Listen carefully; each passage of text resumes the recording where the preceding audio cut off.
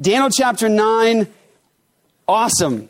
You guys, if you've been here for any number of weeks, you know how excited I am about this passage. So Daniel chapter 9, we're really going to hit a lot of the passage tonight. And let me go ahead and get started here. We're doing a study called Eschaton, little banners right over there. Eschaton has to do with last things. A lot of people would refer to this, to eschatology as the study of last things, which is really what the words it's a compound of two Greek words. That's what it means, last things, the study of last things.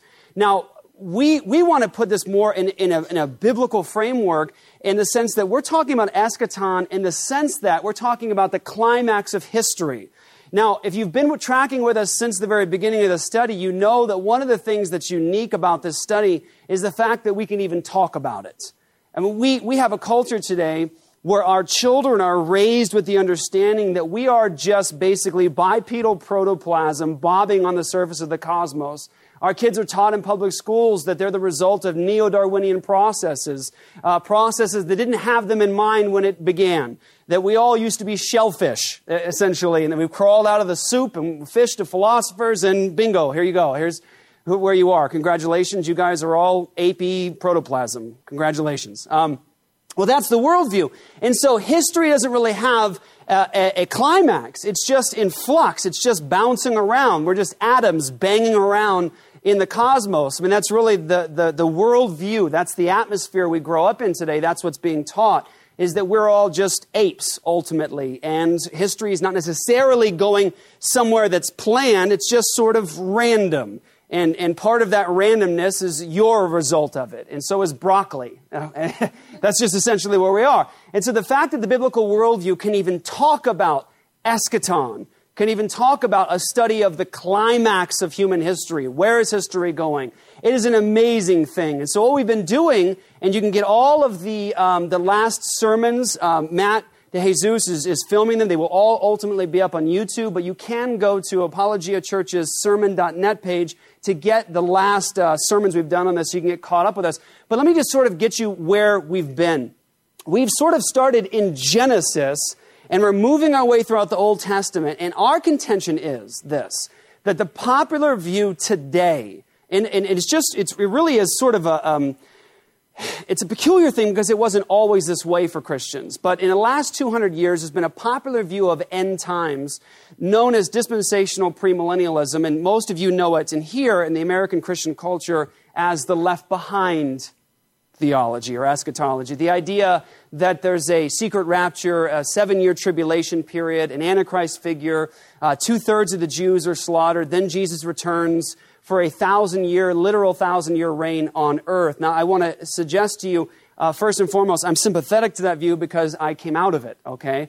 But we have the perspective, which I think is much more ancient, much more orthodox, much more reformed, much more, I think, biblical, and that is that Christ brought the kingdom on time as planned. And the picture from Genesis to Revelation is summed up in Psalm 110, verse 1. And that's the most often quoted verse in the New Testament from the Old Testament. And it is Psalm 110, and that is that this Messiah, Jesus, must reign, and he's reigning now, until he has put all his enemies under his feet, and the last enemy is death. And so what we've done is we've really sort of taken a bird's eye view look over the Old Testament and just sort of like dragging out a lot of concepts and teachings and promises and prophecies that this Messiah is going to come, that we know everything about him in the sense of redemptive purpose. Now, what I mean is this, guys, listen, this is really something spectacular, is that Christians can actually say that God controls all of history,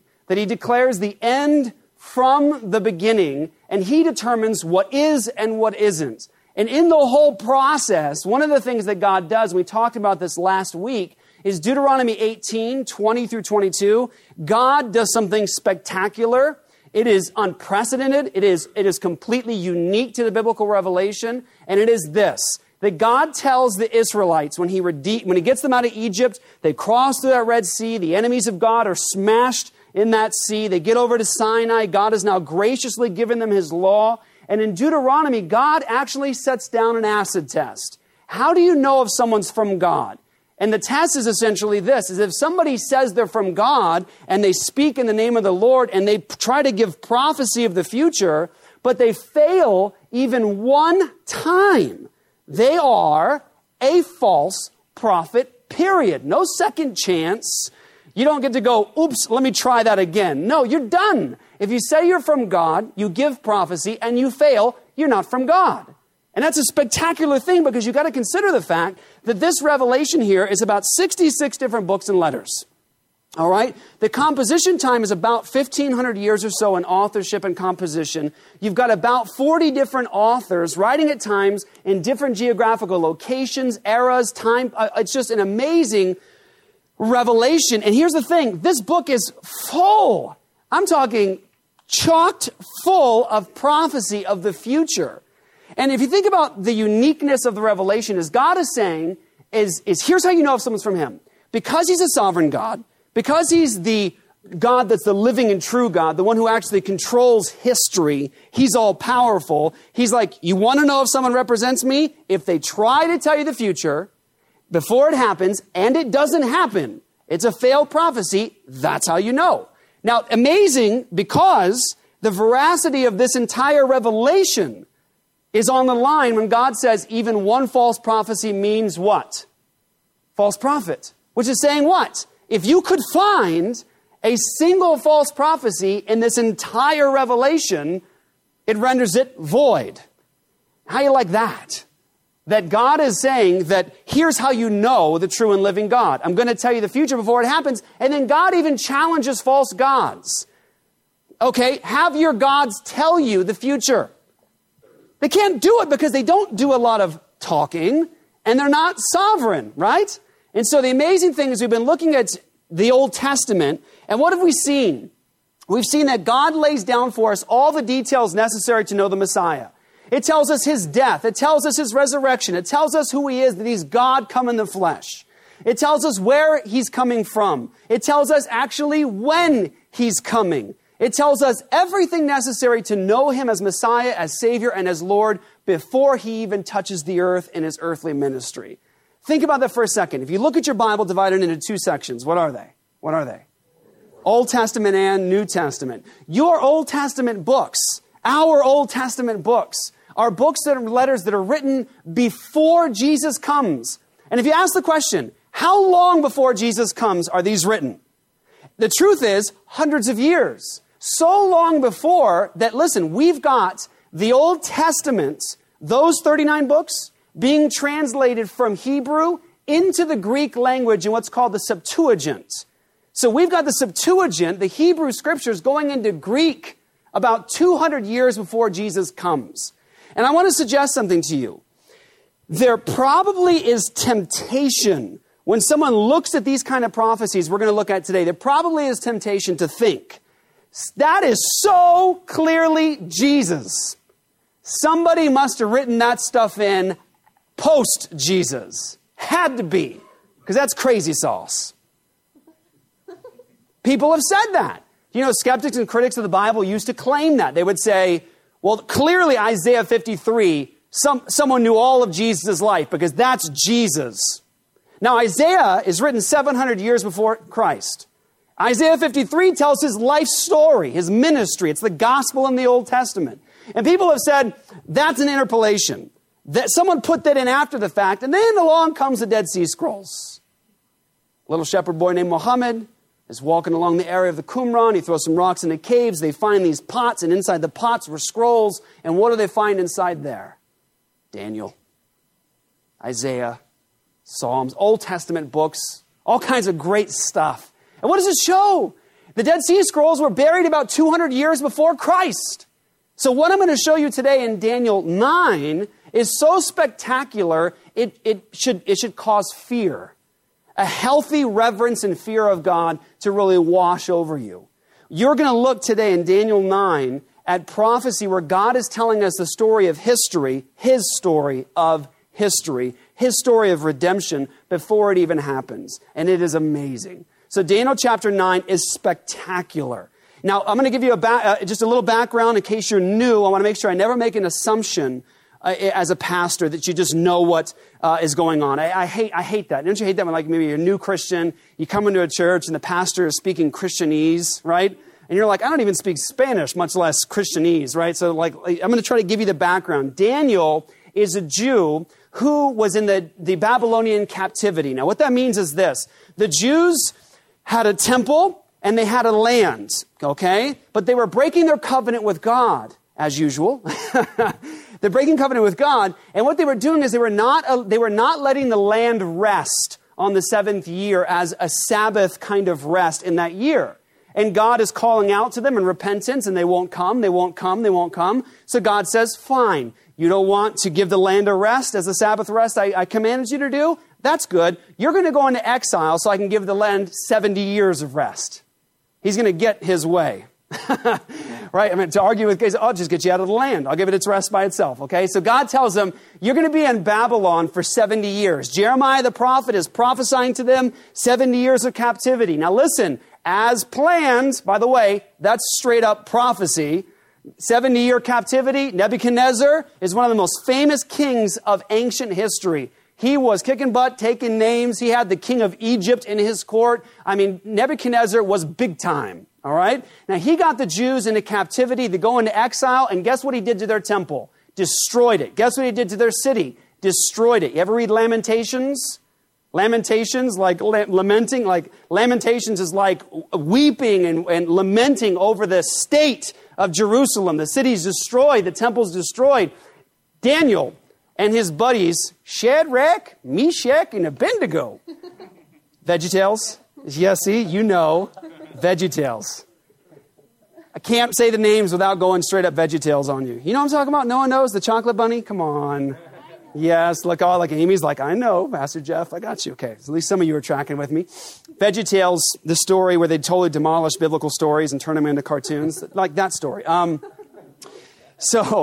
So Shadrach, Meshach, Abednego, Daniel. The story in Daniel is spectacular. It's the book that tells us about Daniel and the lion's den. It's the book that tells us about Nebuchadnezzar, this pompous and arrogant king who demands worship, which, by the way, many ancient kings did that. Caligula did that. Nero did that. Nebuchadnezzar did that. It's the book that tells us about Nebuchadnezzar demanding all of Babylon come and bow and worship towards this idol that he set up. When they hear the music, Shadrach, Meshach, and Abednego say no. And he says, I'll give you a second chance. They said, that's cool. We don't need a second chance. We're not going to bow. And the whole fiery furnace. This is the book that tells us that. It's the book that tells us there are going to be 4 major kingdoms in history. 4. Before God sets up his kingdom with his Messiah. Now, if you think about it, how spectacular that is in the sense of prophecy, consider for a moment that when Daniel writes, that first kingdom is present. What is it? Babylon. And in Babylon, after that, you have the Medo-Persian, then you have the Greek kingdom, then you have Rome. Question, when did Jesus enter world history? During the time of Rome. So you see prophecy being fulfilled right there. Daniel 2 tells you 4 kingdoms, then God sets up his kingdom during the time of the 4th one. And don't you think that it is straight up awesome? That when Jesus comes in Mark chapter 1, the first thing he says is the time is fulfilled, the kingdom of God is at hand, repent and believe the good news. On time, as planned. But now Daniel is in captivity, and he realizes in Daniel 9, he's praying to God. So as you open Daniel 9, you can see this, Daniel chapter 9. I'm going to walk you through just briefly. And B-Rad, go ahead and pop that first one up for me so everyone can see it. Okay, a little background on Daniel 9. As you open it up, you're going to see in the first few verses that the time was ending for the promised 70-year captivity. So guys, put yourself there for a second. What is God's acid test? False prophecy? You're a false prophet. So when God tells them ahead of time in Jeremiah 25:8 that they're going to be in Babylon for 70 years, Daniel's there now, their temple's gone, their city's destroyed, there isn't a temple. Daniel realizes that 70-year prophecy is up. And so the problem here is that as Daniel is praying, and you can read this as you read the beginning of Daniel 9, he is in agony because he can only appeal at this point, even at the end of this captivity, he can only appeal to God's mercy. He knows that God has said 70 years. He knows that it's going to happen. He knows they're about to go free. But the problem is the Jews haven't learned a thing. They didn't learn anything. And so what he's doing in Daniel chapter 9, after it says that he was realizing the 70 years is up, he's got that from Jeremiah. If you look at Daniel chapter 9, verse 18, listen to what Daniel says here. He says, "Listen, my God, and hear. Open your eyes and see our desolations in the city called by your name." What he's doing is this. Look, he's saying, God, please look. Look at the desolations. Look at the city called by your name. Jerusalem is in ruins. The temple is gone. God, please remember. Please hear. Please have mercy. All he can do here is appeal to God for his mercy. He's not bragging on his good deeds or Israel's good deeds. They don't have any. And so what he does is he appeals to God. Look what he says. He says, "For we are not presenting our petitions before you based on our righteous acts, but based on your abundant compassion." Now, by the way, that has to be something that you just grip right there. You know why? Think about this for a second. What do Christians constantly say to the world? The gospel is about God's grace. It is about his mercy. You got nothing to offer God. Nothing. No one has ever been made right with God through their righteous deeds or the things they offer to God. Nothing. We can only come to God on the basis of his mercy. Now, that's what Christians are saying post-resurrection. But what do you see Daniel saying 600 years before the death and resurrection of Jesus? The same thing. All we can do is come to this holy God appealing to his mercy, not our righteous deeds. But watch this. He says in verse 19, "Lord, hear. Lord, forgive. Lord, listen and act." Look what he says. "My God, for your own sake, do not delay, because your city and your people are called by your name." I love that, guys. Listen to what Daniel appeals to. By the way, let me just give you a little insight right here. When you pray, pray like that. Pray like that. God, for your name's sake. Because you're calling out to God. This is about your glory. This is about your name throughout the earth. And when you pray, you're praying, God, not because of my righteousness, but because of your mercy and for your name's sake. God, please do this. And Daniel's doing that. Now, here's what's awesome. It says this in verse 20. It says, Daniel's petitioning God for his mercy because they've remained in their sin. And here we go. Third point here. The angel Gabriel delivers God's prophecy of the 70 weeks.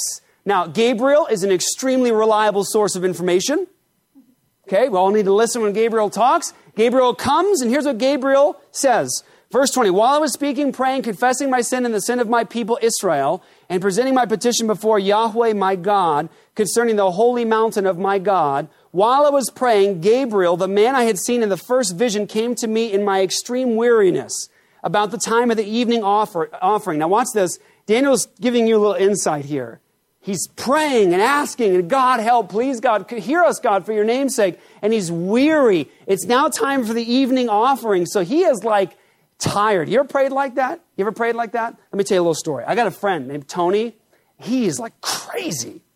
I mean, like, seriously, like we used to joke that Tony has like a cell phone straight to God.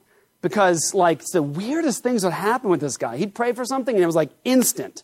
Well, I'll give you a little insight, a little story to tell you how cool this is. Tony, Candy and I were like, hey, I hadn't seen Tony in years. I was like, I'd love to see Tony again. God, it'd be great if I could see Tony again, Lord. I just really wanted some encouragement. He's such an encouragement to me. I just wish I could find, I don't even know if he still lives here. So we pray. It'd be great if we could find Tony again. And no joke, that day we decided to just drive around, do some hanging out as a family. We end up on a side of town we're never in. We end up stopping at a store we never go to. And we're like, let's just go here. We're bored. Let's go. And as soon as I walk in, I open the door, there's stinking Tony sitting, not like chilling on his own. He's sitting there facing the door, right? The cafe's behind him. He's facing the door in a chair, his legs spread open with his Bible looking at the door. I walk in, he goes, all right, what's up? I was like, what's going on? He goes, I was just driving down the road, and I was on the side of town, and I felt like the Lord was telling me you need to stop right here, and you need to sit in this chair. And I sat down, so what's up? I was like, that's awesome. I want that cell phone because it's awesome. But here's the reason I bring that up to you guys, is you talk about Tony, and I got hundreds of stories with Tony. I'm telling you, guys, just amazing. But the amazing thing about this prayer life of Tony is that this guy would be like, hey, Jeff, let's get everyone together and do all-night prayer. And we're like, all night? All night. He meant all night. And it was awesome. It was really years and years and years ago that Tony taught me to pray like that. We would get to my house, we would eat food, and we'd just get on our faces. We'd pray, and we'd pray, and we'd pray, and pray, and pray. And by the time the sun's coming up, you're just like in this, wow, God is incredible. And you would pray, and you would get tired, but it was like an amazing moment with God and his people. And Daniel's got that kind of prayer going on. He is weary, he's exhausted, and in comes Gabriel.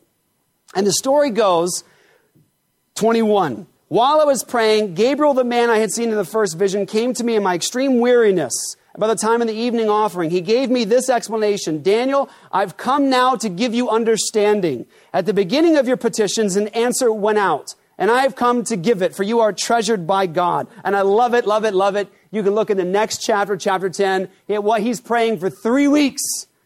3 weeks, guys. 3 weeks. And Gabriel shows up again. After that prayer, it was like, yeah, when you started praying, God had already sent me out, like to come talk to you. And you got to love it. Like Daniel sitting here, pray, God, please help, God, please for your name's sake. But God had already had the answer prepared. Like Gabriel was sent as soon as Daniel started praying. And some of us are like, why isn't God listening? He's so far away. So sometimes the prayer has already been answered. Amen. And it's just, you got to wait. Just relax. All night prayer. Okay, so here we go. So the angel Gabriel delivers God's prophecy of the 70 weeks. Now this is incredible. I want you just to make a note. We did it last week. Luke 1:26.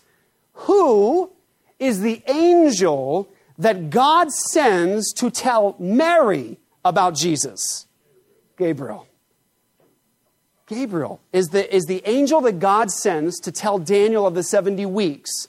And Gabriel is the same angel that God sends to tell Mary, here's the Messiah.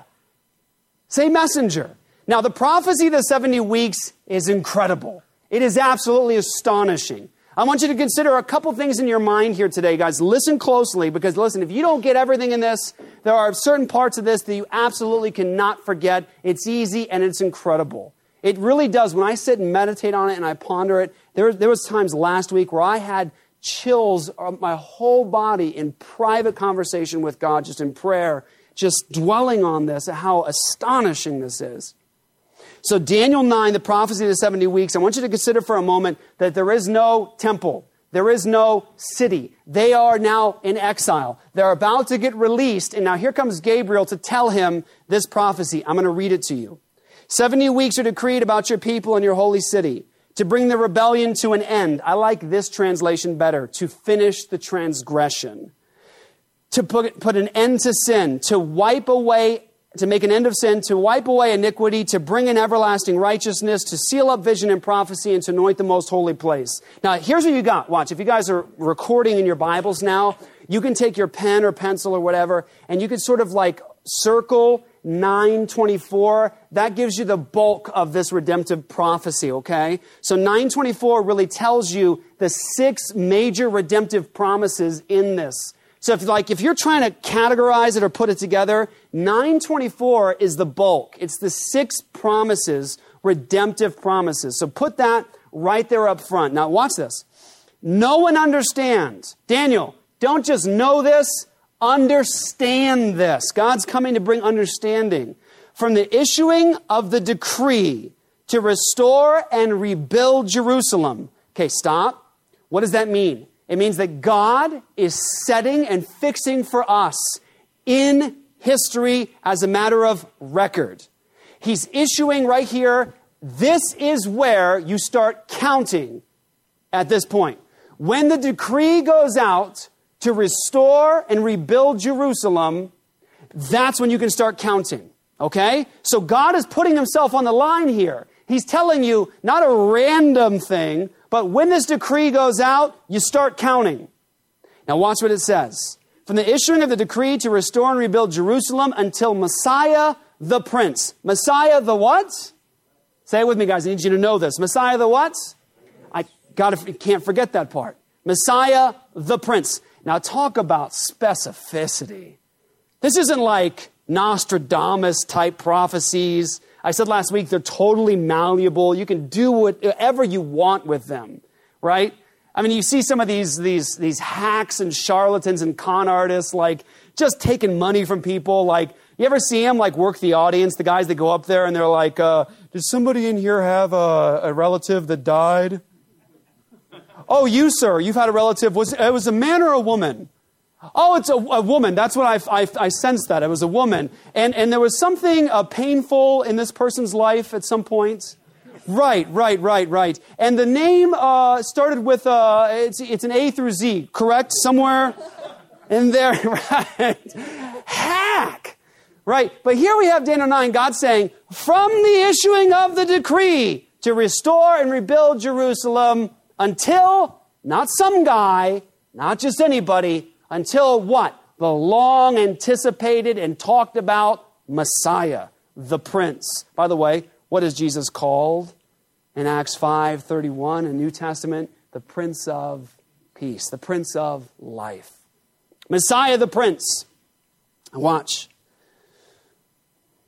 Will be 7 weeks and 62 weeks. It'll be rebuilt with a plaza and a moat, but in difficult times. After the 62 weeks, the Messiah will be cut off and will have nothing. The people of the coming prince will destroy the city and the sanctuary. The end will come with a flood, and until the end there will be war, desolations are decreed. He, who? Messiah the Prince, will make a firm covenant with many for 1 week. But in the middle of the week, he will put a stop to sacrifice and offering. And the abomination of desolation will be on a wing of the temple until the decree destruction is poured out on the desolator. And some of you are like, what? It's okay. Obviously, this is something we can unpack for years even, but you can get the bulk, and it's amazing. And what I want you guys to see, very important, are the 6 redemptive promises, and then we're going to work from there. Now, everyone, go and look up here, or look, I think it may be somewhere written down. If not, you can get these notes later. If you would switch that slide for me, B-Rad. Okay, here's what I want you to see. There were 70 weeks of years, 490 years to accomplish the redemptive purposes of Daniel 9:24. Now watch this. We're going to do this in more detail later, but all you need to know in a sense of the basics of this are this. How many years were they supposed to be in Babylon? How many years? 70 what? Days or years? So what is in Daniel's mind as he's praying? What? Days or years? Years. Now all of a sudden, they're still in sin. They haven't learned a thing, and they're going to get released because God said 70 years, right? But the angel comes now and says, now I want you to know there's going to be 70 weeks of years to finish the transgression. They're not done sinning, and God's going to bring it to its ultimate culmination, its ultimate breaking point. Now, Gabriel says you've got 70 weeks of years. Now, ultimately, guys, here's what you know. Daniel has in his mind 70 years. Angel Gabriel comes in this very symbolic number, 77, 70 weeks of years. Think of a week, 7 days. Okay? Now, you want to have, in this prophecy, each day represent a year now, and not just a day. By the way, very symbolic, very Jewish, Hebrew thought. There's a lot of symbolism here, but basically it's 70 times 7. What is that? 490 years. Okay? So Daniel is told you've got 490 years in this unit, this prophecy, to do what? These 6 things. And there's some consequences that follow, but guys, this is crazy. It's something that should blow all of us away. This is not some vague thing. There's going to be a guy who does some good stuff from God. This is like Messiah the Prince. He's going to make an end of sin, bring in everlasting righteousness. He's going to be anointed. He's going to seal up vision and prophecy. He's going to die a violent death. He's going to make an end of sin and offering. And after he comes, this next temple is going to be destroyed. Now, I have a question. And see if you guys are following now. Follow me on this. Daniel is writing in Babylon during the 70-year exile. And is there a temple? No. Is there a city? No. So what is he being told? Messiah is going to come. He's going to die a violent death. He's going to make an end of sin. And then the next temple is going to be destroyed. There isn't a temple. There isn't one. So you're being told specific time and temple. Messiah is going to come and be cut off before it's destroyed. I like that.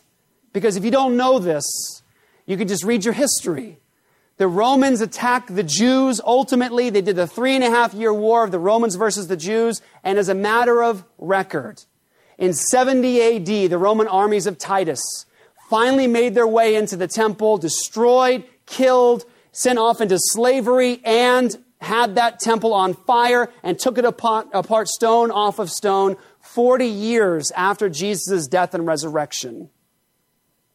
Now, some of you guys know this, but I want to tell you so you can remember how this works. I was in Scottsdale. I saw a Jewish newspaper of Scottsdale. I said, well, I'm a Jew. Shalom. Right? Amen? Who are true Jews? People who are physically descended from Abraham or descendants via the promise. Via the promise. Those who have faith in Christ the Messiah are Jews. So I see the Jewish newspaper, and I say, Shalom, and I grab it. And I see in there they have this event where this Jewish rabbi is going to come, and he's going to show us how Jesus is not the Messiah. I said, awesome. I grabbed my Bible, backpack, and I showed up, wore the yarmulke, had friends with me. We were the only ones there with our Bibles, and he spoke for about an hour and a half, 2 hours or so, and touched nothing. Any Jewish Christian or Gentile Christian would show a Jew for 2,000 years to prove that Jesus is the Messiah.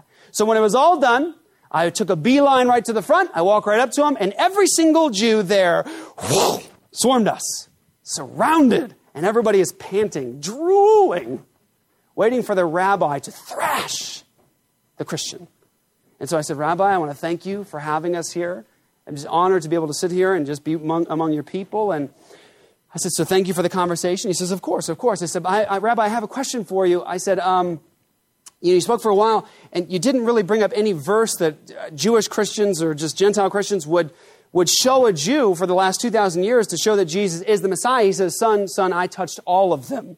I said, Rabbi, you didn't even use one that I would use. And he said, well, okay, well, like what? I said, well, where do I start? Daniel 9. He said, what about it? I said, well, Daniel 9 says the Messiah is going to come. He's going to be cut off, die a violent death, make an end of sin, bring an everlasting righteousness, seal up vision and prophecy.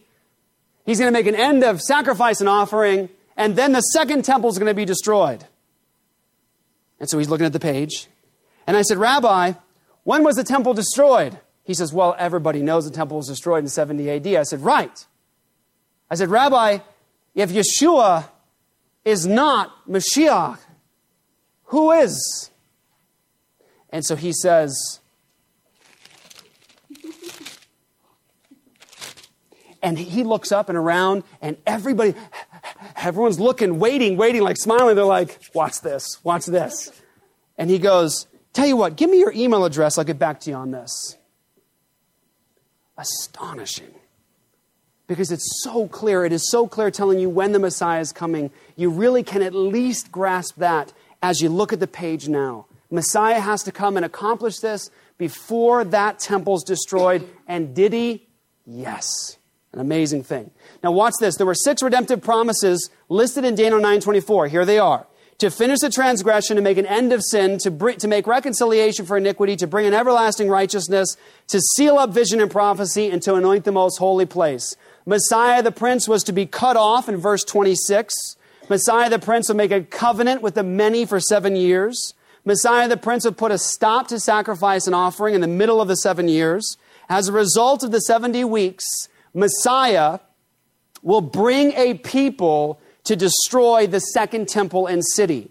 Now, what I want to do is I want to give you a basic explanation I did last week on the 70-week prophecy and how it fits together. And all you need to do is remember this. There is a unit of 490 years we have to deal with.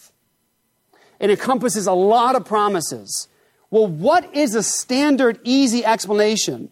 And I think the best that I've seen, just as a quick look, is this. Gary DeMar, we just had him on Apologia Radio this past week. Amazing episode on the Great Tribulation. I want to encourage you guys to take a look at it. ApologiaRadio.com. Go grab that episode. It will blow you away. People said after the first day it was the best episode of Apologia Radio. It's like 2-hour Bible study. It is really incredible. But listen to this on the 70 weeks. Follow this, guys. Just come back and follow right now.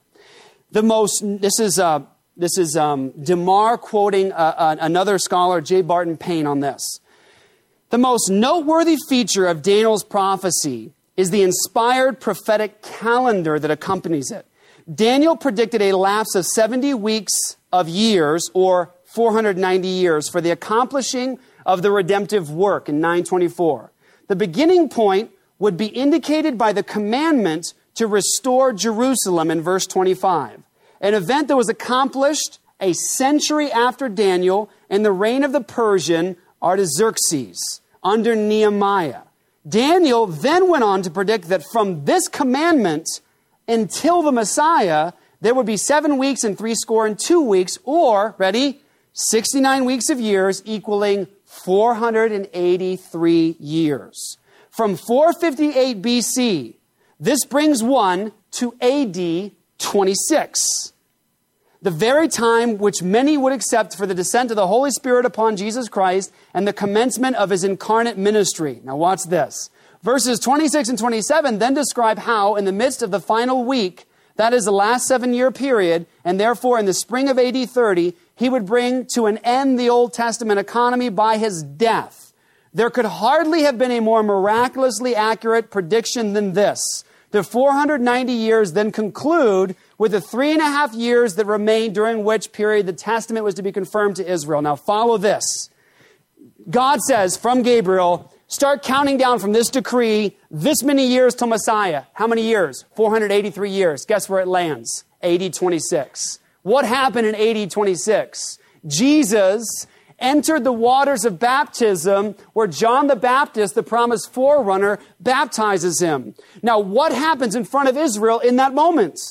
The Holy Spirit of God descends like a dove, and the Father speaks from heaven to the world, "This is the Son of my love.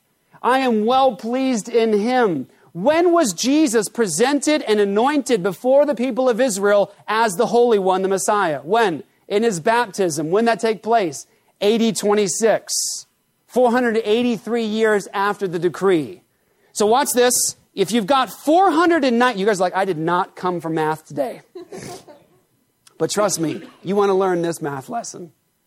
483 years up until Messiah the Prince. What does that leave out of 490 years?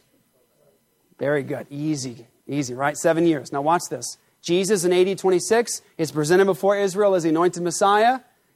Jesus says in Mark 1:14, I believe it is, he says, the time is fulfilled. Question, what time? The time of Daniel's prophecy. What did God say? This many years till Messiah. Isn't it interesting? As soon as he's baptized, he comes out of the wilderness. He says, the time is fulfilled. The kingdom of heaven is at hand. Repent and believe the good news. The time of Daniel's prophecy. Here's the anointed one, the Holy One of Israel. He comes before his people. That leaves 7 years. Now, question. Do you know that in the Bible, the phrase the many refers to God's people? The many. And isn't it interesting that in Daniel chapter 9, it says that this Messiah is going to make a firm covenant with the many for 1 week. Now think for a second about Jesus' ministry. Have you read your Gospels? Read Matthew, Mark, Luke, and John.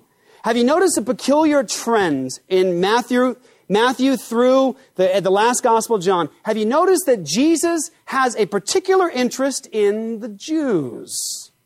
Have you noticed that when the Gentiles are like hanging out and they're coming in, Jesus isn't rejecting them, but what is he doing constantly? Reminding them that he had come for the lost sheep of Israel.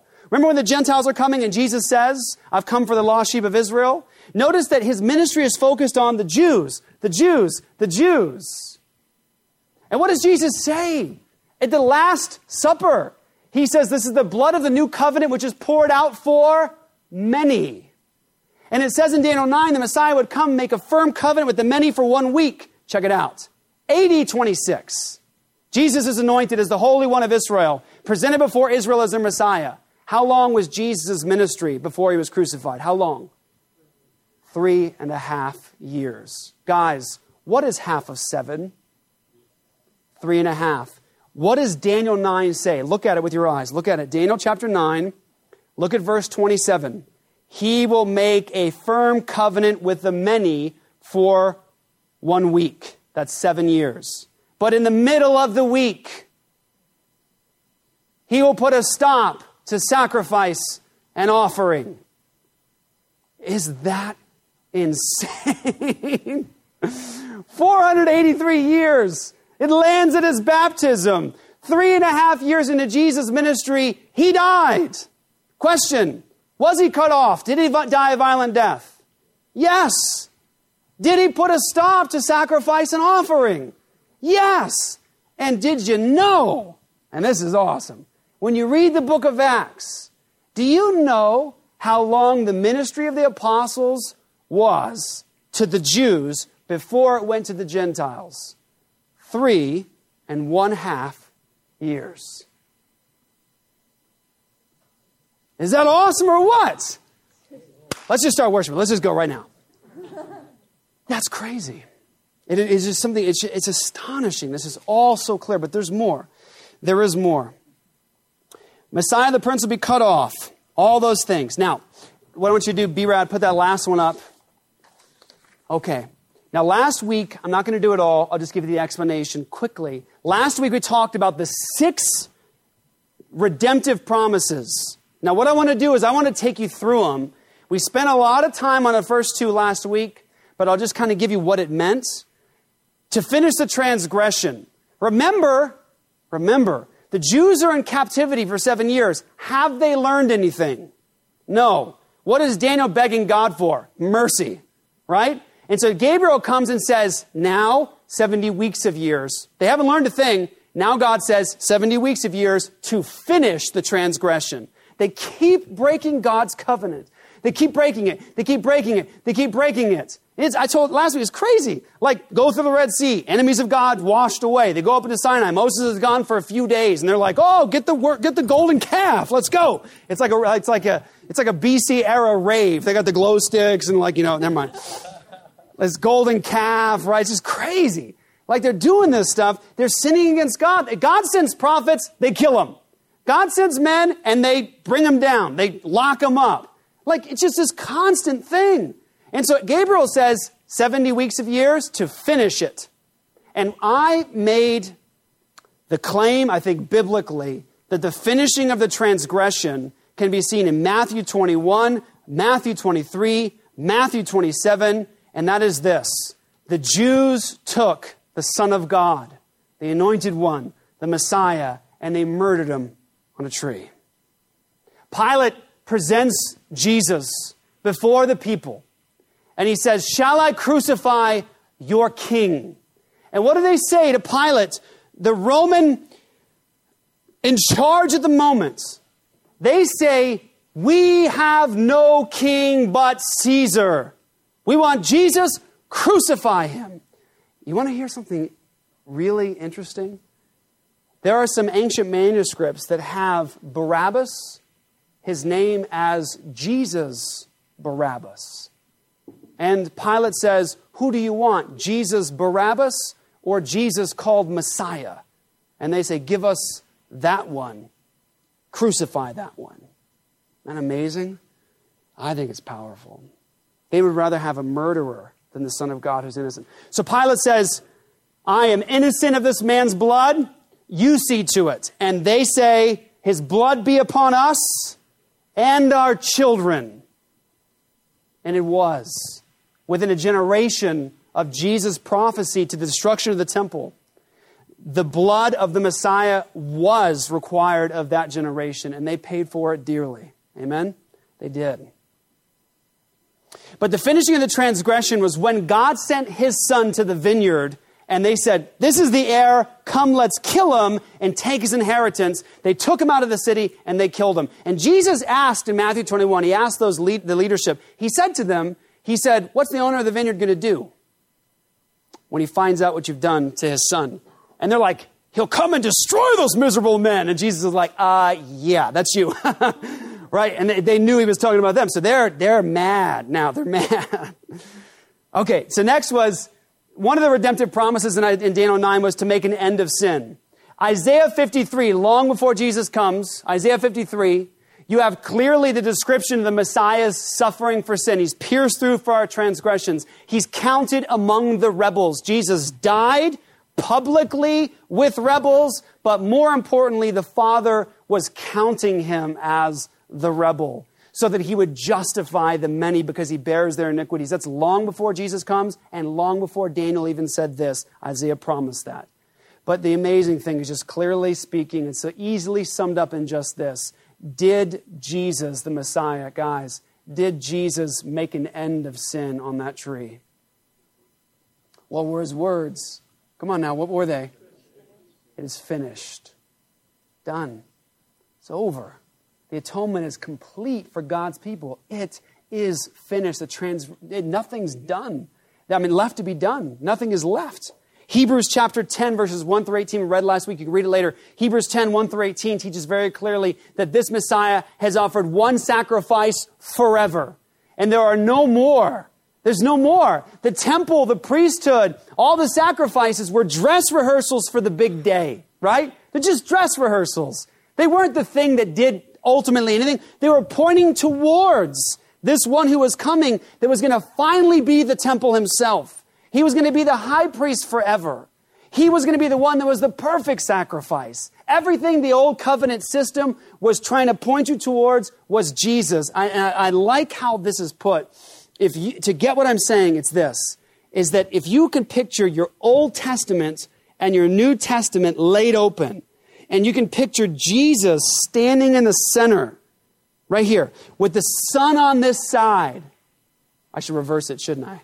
Reverse it, old, new. The sun beaming down on Jesus, he would cast a shadow into the Old Testament. But he's the substance. The shadow's not the substance. He's the substance. The old covenant order with the temple and the priests and the animals was the shadow of Jesus, not the substance. And when Jesus comes, he makes an end of it all. He sits down once and for all with a finished sacrifice, which is, by the way, why you and I can be in this room today with no fear of wrath, with no fear of condemnation, because you can look back in history at a cross and a God as a man that took your sins and mine and dealt with them once and for all. My sins and your sins as the people of God are done and over, past, present, future, complete because of that once for all sacrifice. There is no more sacrifice, Yom Kippur, no more Day of Atonement every year to remind you of how sinful you are and everything else, because you got a high priest that intercedes forever. There is never condemnation again. Not ever. And that's why Paul says with such puffed up chest in Romans chapter 8, he says, who's going to condemn? Christ Jesus is the one who died. He's raised and he intercedes for you. What can separate you from the love of God? And the answer is ultimately what? Nothing. Nothing can. Who's going to bring in a charge against God's elect? God is the one who justifies. He's declared you righteous, which brings us to this next point. The third redemptive promise in 9:24 of Daniel was this, to make reconciliation for iniquity. The word is kafar. The Hebrew word kafar has to do with reconciliation. By the way, you already know it. It just sounds different. Yom Kippur. Yom Kippur is the word there, Kippur, is kafar, the Day of Atonement. So the word here is to make reconciliation for iniquity. And I'll bring you to a verse in 2 Corinthians 5:17. Go to 2 Corinthians 5. That's New Testament, to the right of your Bibles. 2 Corinthians chapter 5. Many of you know this, but I want to show you the context of how Jesus fulfills this as Messiah the Prince. 2 Corinthians chapter 5. Get there. If you don't know this, you should. Now watch this. 2 Corinthians 5:17. Therefore, if anyone is in Messiah, he is a new creation. Old things have passed away, and look, new things have come. Everything is from God, who reconciled us to himself through Christ and gave us the ministry of reconciliation. That is, in Messiah, God was reconciling the world to himself, not counting their trespasses against them. And he has committed the message of reconciliation to us.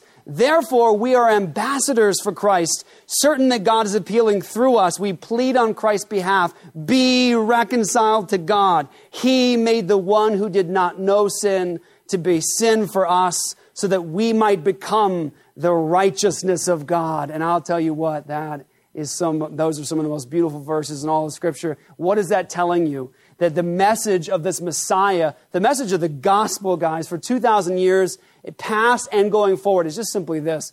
God was reconciling the world to himself through this Messiah. And the call is, be reconciled to God, because God was, in Messiah, making a reconciliation for sin. What was the promise of Daniel 9?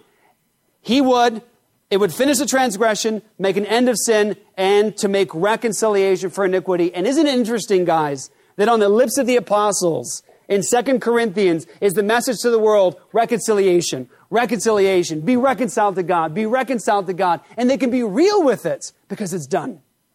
They didn't point to different systems and structures you had to start putting in place now to be reconciled. Like, be reconciled to God. Okay, how do I do that? Well, have a seat. Let me give you the list. Here's the stuff you need to do.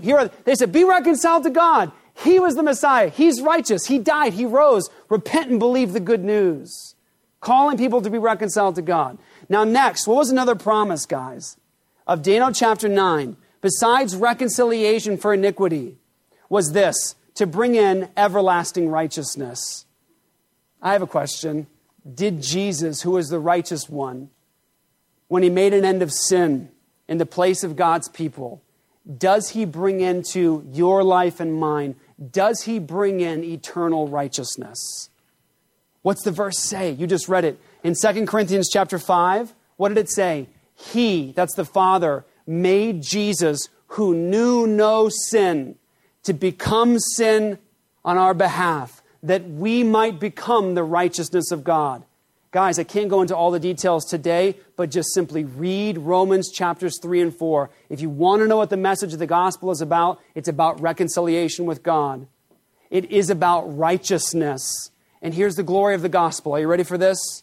The glory of the gospel is that through faith in this Messiah, not in you, not in your works, not in what you have done or will do or can do, whatever. The message of the gospel is that God was chasing sinners to make an end of their sin and to make reconciliation with them on his behalf. He accomplished it. And that in this Messiah's work, as complex and as glorious as it was, that long before it happened, God was saying, I'm going to do all these things. And one of the things I'm going to do is I'm going to bring in everlasting righteousness. And the glory of the gospel is that because God counted his son as the guilty one, he credits to your account righteousness. It's called the beautiful exchange. That's how the ancient Christians referred to it. The beautiful exchange. It's what my tattoo's about. So Daniel 9:24, right there. My sin for his righteousness. That's why I got it.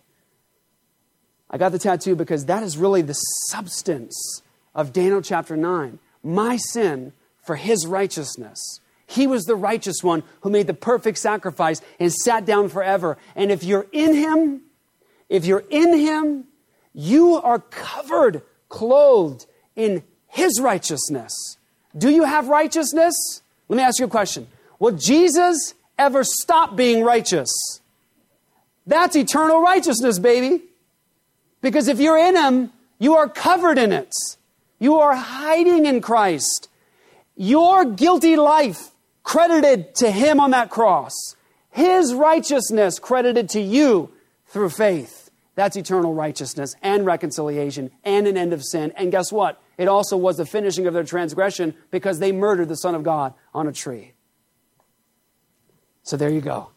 Now, this is where it gets really cool. Watch, this is. Are you going to follow this? Because it's interesting. To seal up vision and prophecy. That was the fifth redemptive promise, right? In 9:24. To seal up vision and prophecy. That's big time. That is big time. So there's so many ways I could show you this. I thought the best way, as I was praying about how to present this to you guys, I thought the best way to present this to you would to bring you to something that was actually showing you the big picture with Jesus touching Daniel 9 the whole time. So do this. Go to Luke 21. It's right. You can see it right up there. Luke 21. You're seeing the verses that I was prepared to bring you guys to. Matthew, Mark, Luke, John. So Luke 21.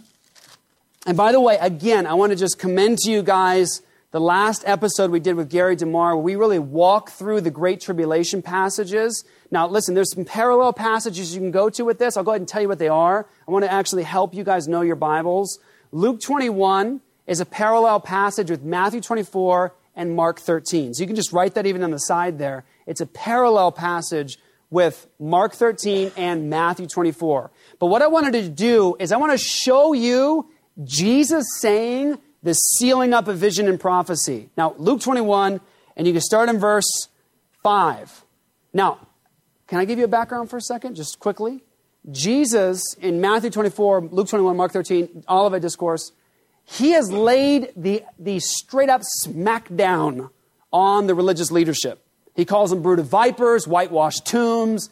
He tells them that they're religious hypocrites. He warns them that all the blood of the righteous, from Abel to Zechariah, son of Berechiah, is going to be upon that generation. He walks out, he says, behold, your house is left to you desolate. Jesus, the Messiah, cleanses the temple, and he walks out, and essentially he's saying, leprosy, let it be desolate.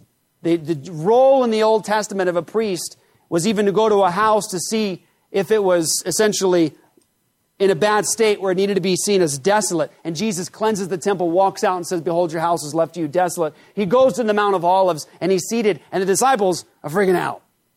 They're freaking out because Jesus says the house is desolate, the temple's going to be destroyed. And they're like, when shall these things be? Because Jesus says there's not going to be left one stone upon another. They say, when shall these things be? What's the sign of your coming and the end of the age, not the end of the world?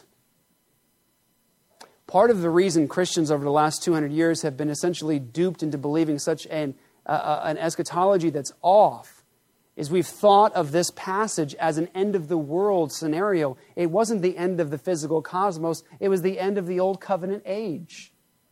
When the temple's destroyed, the covenant is no longer speaking to them of old covenant. It's gone. The age is over. We're in the age of the Messiah now. But look what Jesus says in Luke 21:5. As some were talking about the temple complex, how it was adorned with beautiful stones and gifts dedicated to God, he said, these things that you see, the days will come when not one stone will be left on another that will not be thrown down. Teacher, they asked him, so when will these things be? What will be the sign when these things are about to take place? Then he said, watch out that you are not deceived, for many will come in my name saying, I am he, and the time is near. Don't follow them. When you hear of wars and rebellions, don't be alarmed. Indeed, these things must take place first, but the end won't come right away. By the way, these things happened in the first century between 30 and 70 AD. Then it says, verse 10, then he told them, nation will be raised up against nation and kingdom against kingdom. There'll be violent earthquakes and famines and plagues in various places, and there will be terrifying sights and great signs from heaven. But before all these things, they will lay their hands on you. Who's he talking to? Them. Guys, he's not talking to you. He was talking to them. They will lay their hands on you and persecute you. They will hand you over to the synagogues and prisons. Anybody in here planning on getting handed over into like Beth Shalom down the street? Like they're going to round up Christians today in America and throw them over to Beth Shalom. We're like, what are we doing in the synagogue? Why are we in here being persecuted? Sorry. They will hand you over to synagogues and prisons, and you'll be brought before kings and governors because of my name. It will lead to an opportunity for you to witness. Therefore, make up your minds not to prepare your defense ahead of time, for I will give you such words and a wisdom that none of your adversaries will be able to resist or contradict. You will even be betrayed by parents, brothers, relatives, and friends. They will kill some of you. You will be hated by everyone because of my name, but not a hair of your head will be lost. By your endurance, gain your lives. Here we go. Verse 20. Are you ready? It's incredible. You have to see it to believe it. You got to look at it. Luke 21:20. When you see Jerusalem surrounded by armies, then recognize that its desolation has come near. Guys, what did Daniel 9 talk about? The Messiah was going to come. He was going to accomplish all these things. And then what was going to happen to the temple? It was going to be destroyed and desolation. And what is Jesus saying now? He's saying, when you see Jerusalem surrounded by armies, then recognize that its desolation has come near. Then those in Judea must flee to the mountains. Those inside the city must leave it. And those who are in the country must not enter it, because these are the days of vengeance, to fulfill all the things that are written. What did Daniel 9 say? That one of the redemptive promises in 9:24 was what? End of transgression, finished transgression, end of sin, reconciliation for iniquity. Are you ready? And what else? To seal vision and prophecy. What does Jesus say here? He's saying, guys, when you see Jerusalem surrounded by armies, flee. You guys want to know something of history? Pretty awesome. The Roman armies of Vespasian are the first ones that attacked the city. Now, Josephus is a Jew who does not believe in Jesus. He was a Pharisee, a general in the army against the Romans. He records for us the events of the destruction of Jerusalem. You can read it. Go get Josephus, his Antiquities. You can read it yourselves, guys. He gives you the eyewitness account of what Jesus describes. That's awesome. Eyewitness account we have today of what Jesus describes here. Well, guess what? We know from history that when the armies of Vespasian came and surrounded the city, they came against the city, and then all of a sudden, there was so much stuff going on in Rome that the armies backed away. And the Jews, Josephus records, they were like, yeah! Like puffing up their chests. They're like, that's right, Romans! Be gone with your leather straps and your swords and your delicious... Never mind. They're just, they're making... I don't even know. They were like pompous, arrogant. Yeah! But you know what? Guess what, as a matter of record, the Christians in Jerusalem did? They fled. And you know where they went? They went to a town called Pella. Now, I have a question for us. Why in the world were the Christians fleeing Jerusalem when the armies backed away? Because Jesus said, when you see Jerusalem surrounded by armies, flee. So the Christians see, and then they back away, and the Christians were like, we're out of this place. And guess what happened? As soon as the Christians fled the city, the Roman armies came back. And they re-sacked the temple, and that was that long war with the Romans and the Jews, where eventually, guess what happened? The Romans made their way in, the blood was flowing in the streets, they were slaughtering people. And the temple was set fire to, and guess what happened? They wanted to get to the gold between the cracks. So they took the temple apart, stone off of stone. And the generation that Jesus had promised would not all die before these things took place. They were alive, many of them, when that destruction took place. They had not all died before that temple was destroyed. By the way, Daniel said the Messiah would do all this before that temple was destroyed. But notice that Jesus says this. Here's what I wanted to get you to. These are the days of vengeance in order that all that was written would be fulfilled. What did Daniel say? To seal up vision and prophecy. Jesus says, first century, these are the days of vengeance in order that all that was written will be fulfilled. Sealing up vision and prophecy is that. Now, last one, number 6, and we're done for today.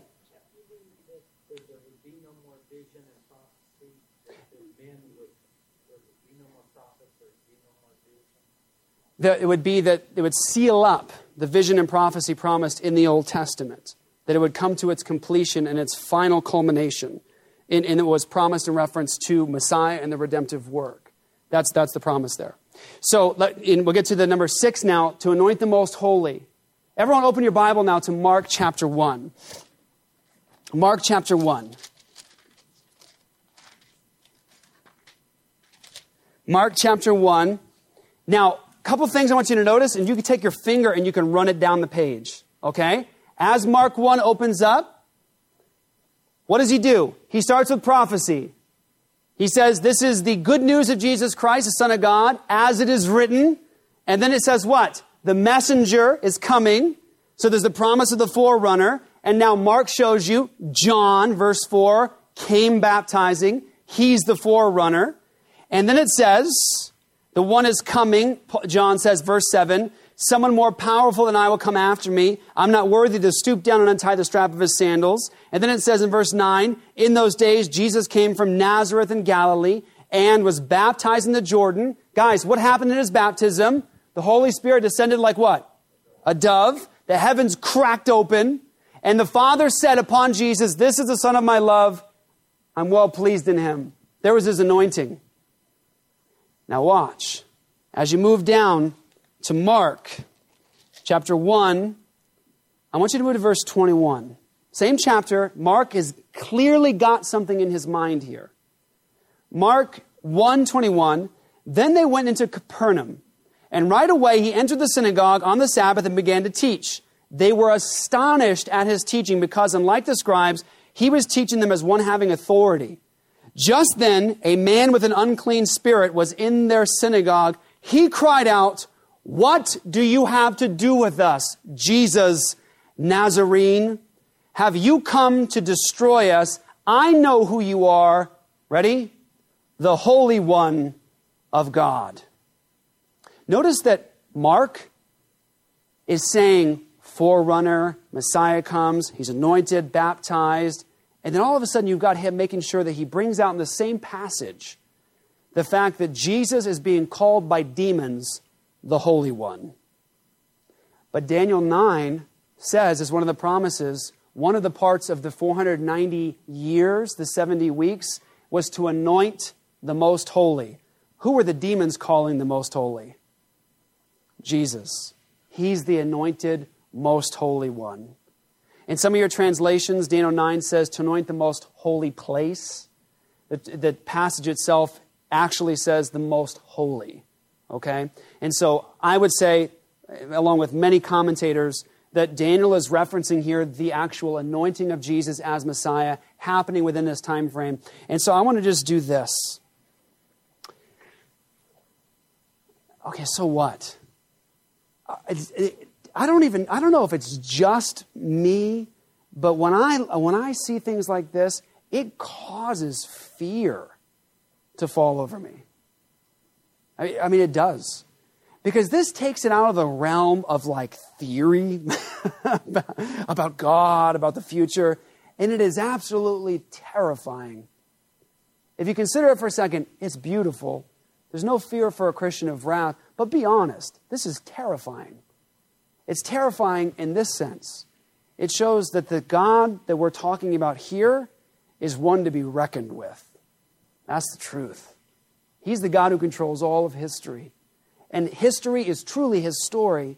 And this story encompasses something that's going to bring him glory. And it shows that God hasn't got history just sort of like bobbing along in these random bits and pieces, but that he has all of the big issues, the macro issues, he's in charge of. And all of these smaller issues, every detail, is all in his hands. Like for example, have you considered this for a second? That in Acts, it says the prayer of the Christians was something like this. I'm not quoting it directly, but the prayer of the Christians was, gathered in this city against your holy servant Jesus was Pontius Pilate, the peoples of Israel, the Gentiles, to do whatever your hand had predestined to occur. Consider for a second, watch. God didn't make anybody kill Jesus. He didn't put a gun to their back and say, kill Jesus.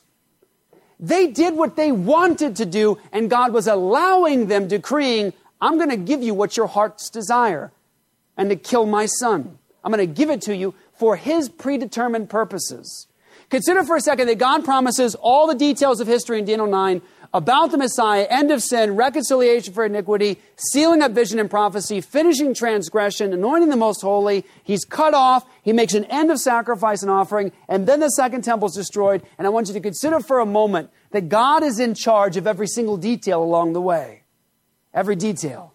If you consider for a second the amazing details of Jesus' birth, the miraculous nature of the virgin birth, that conception, of the fact that Jesus had people trying to kill him as a baby, and that God warns Joseph in a dream to get free to go to Egypt to get rescued so they're safe. And then they go back to Nazareth, and then they're in Nazareth. And all through Jesus' life, he's walking along, he's preaching, he's teaching, and people wanted to kill him lots of times.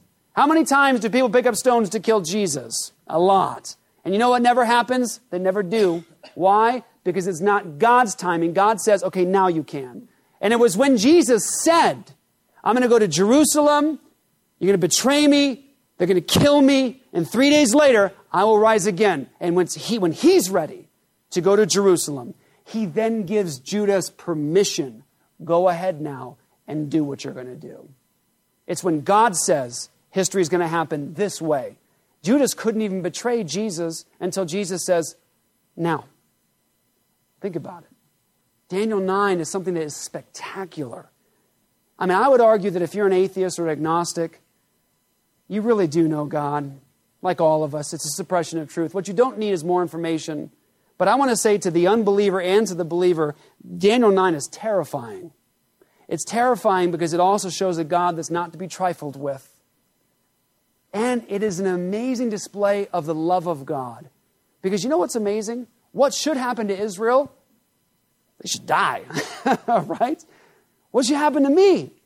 I should die for my sin. I should be condemned as what I'm owed. I deserve it. Everything I've ever done, I wanted to do.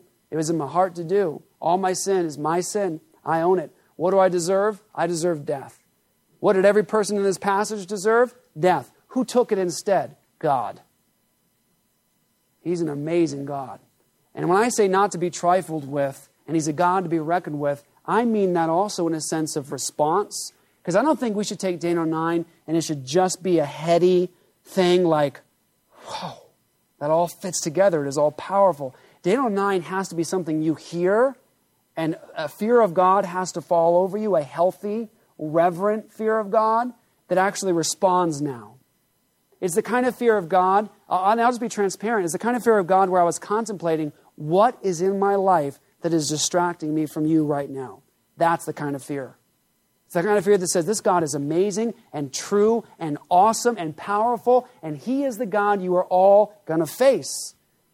And He controls every detail. And when I was contemplating, I was praying over this, I'm meditating on it, I had this moment of just this, I think, holy and reverential awe and fear that sort of collapsed over me. And the first thing I thought was, God, what is in my life right now that needs to be removed to worship you more fully?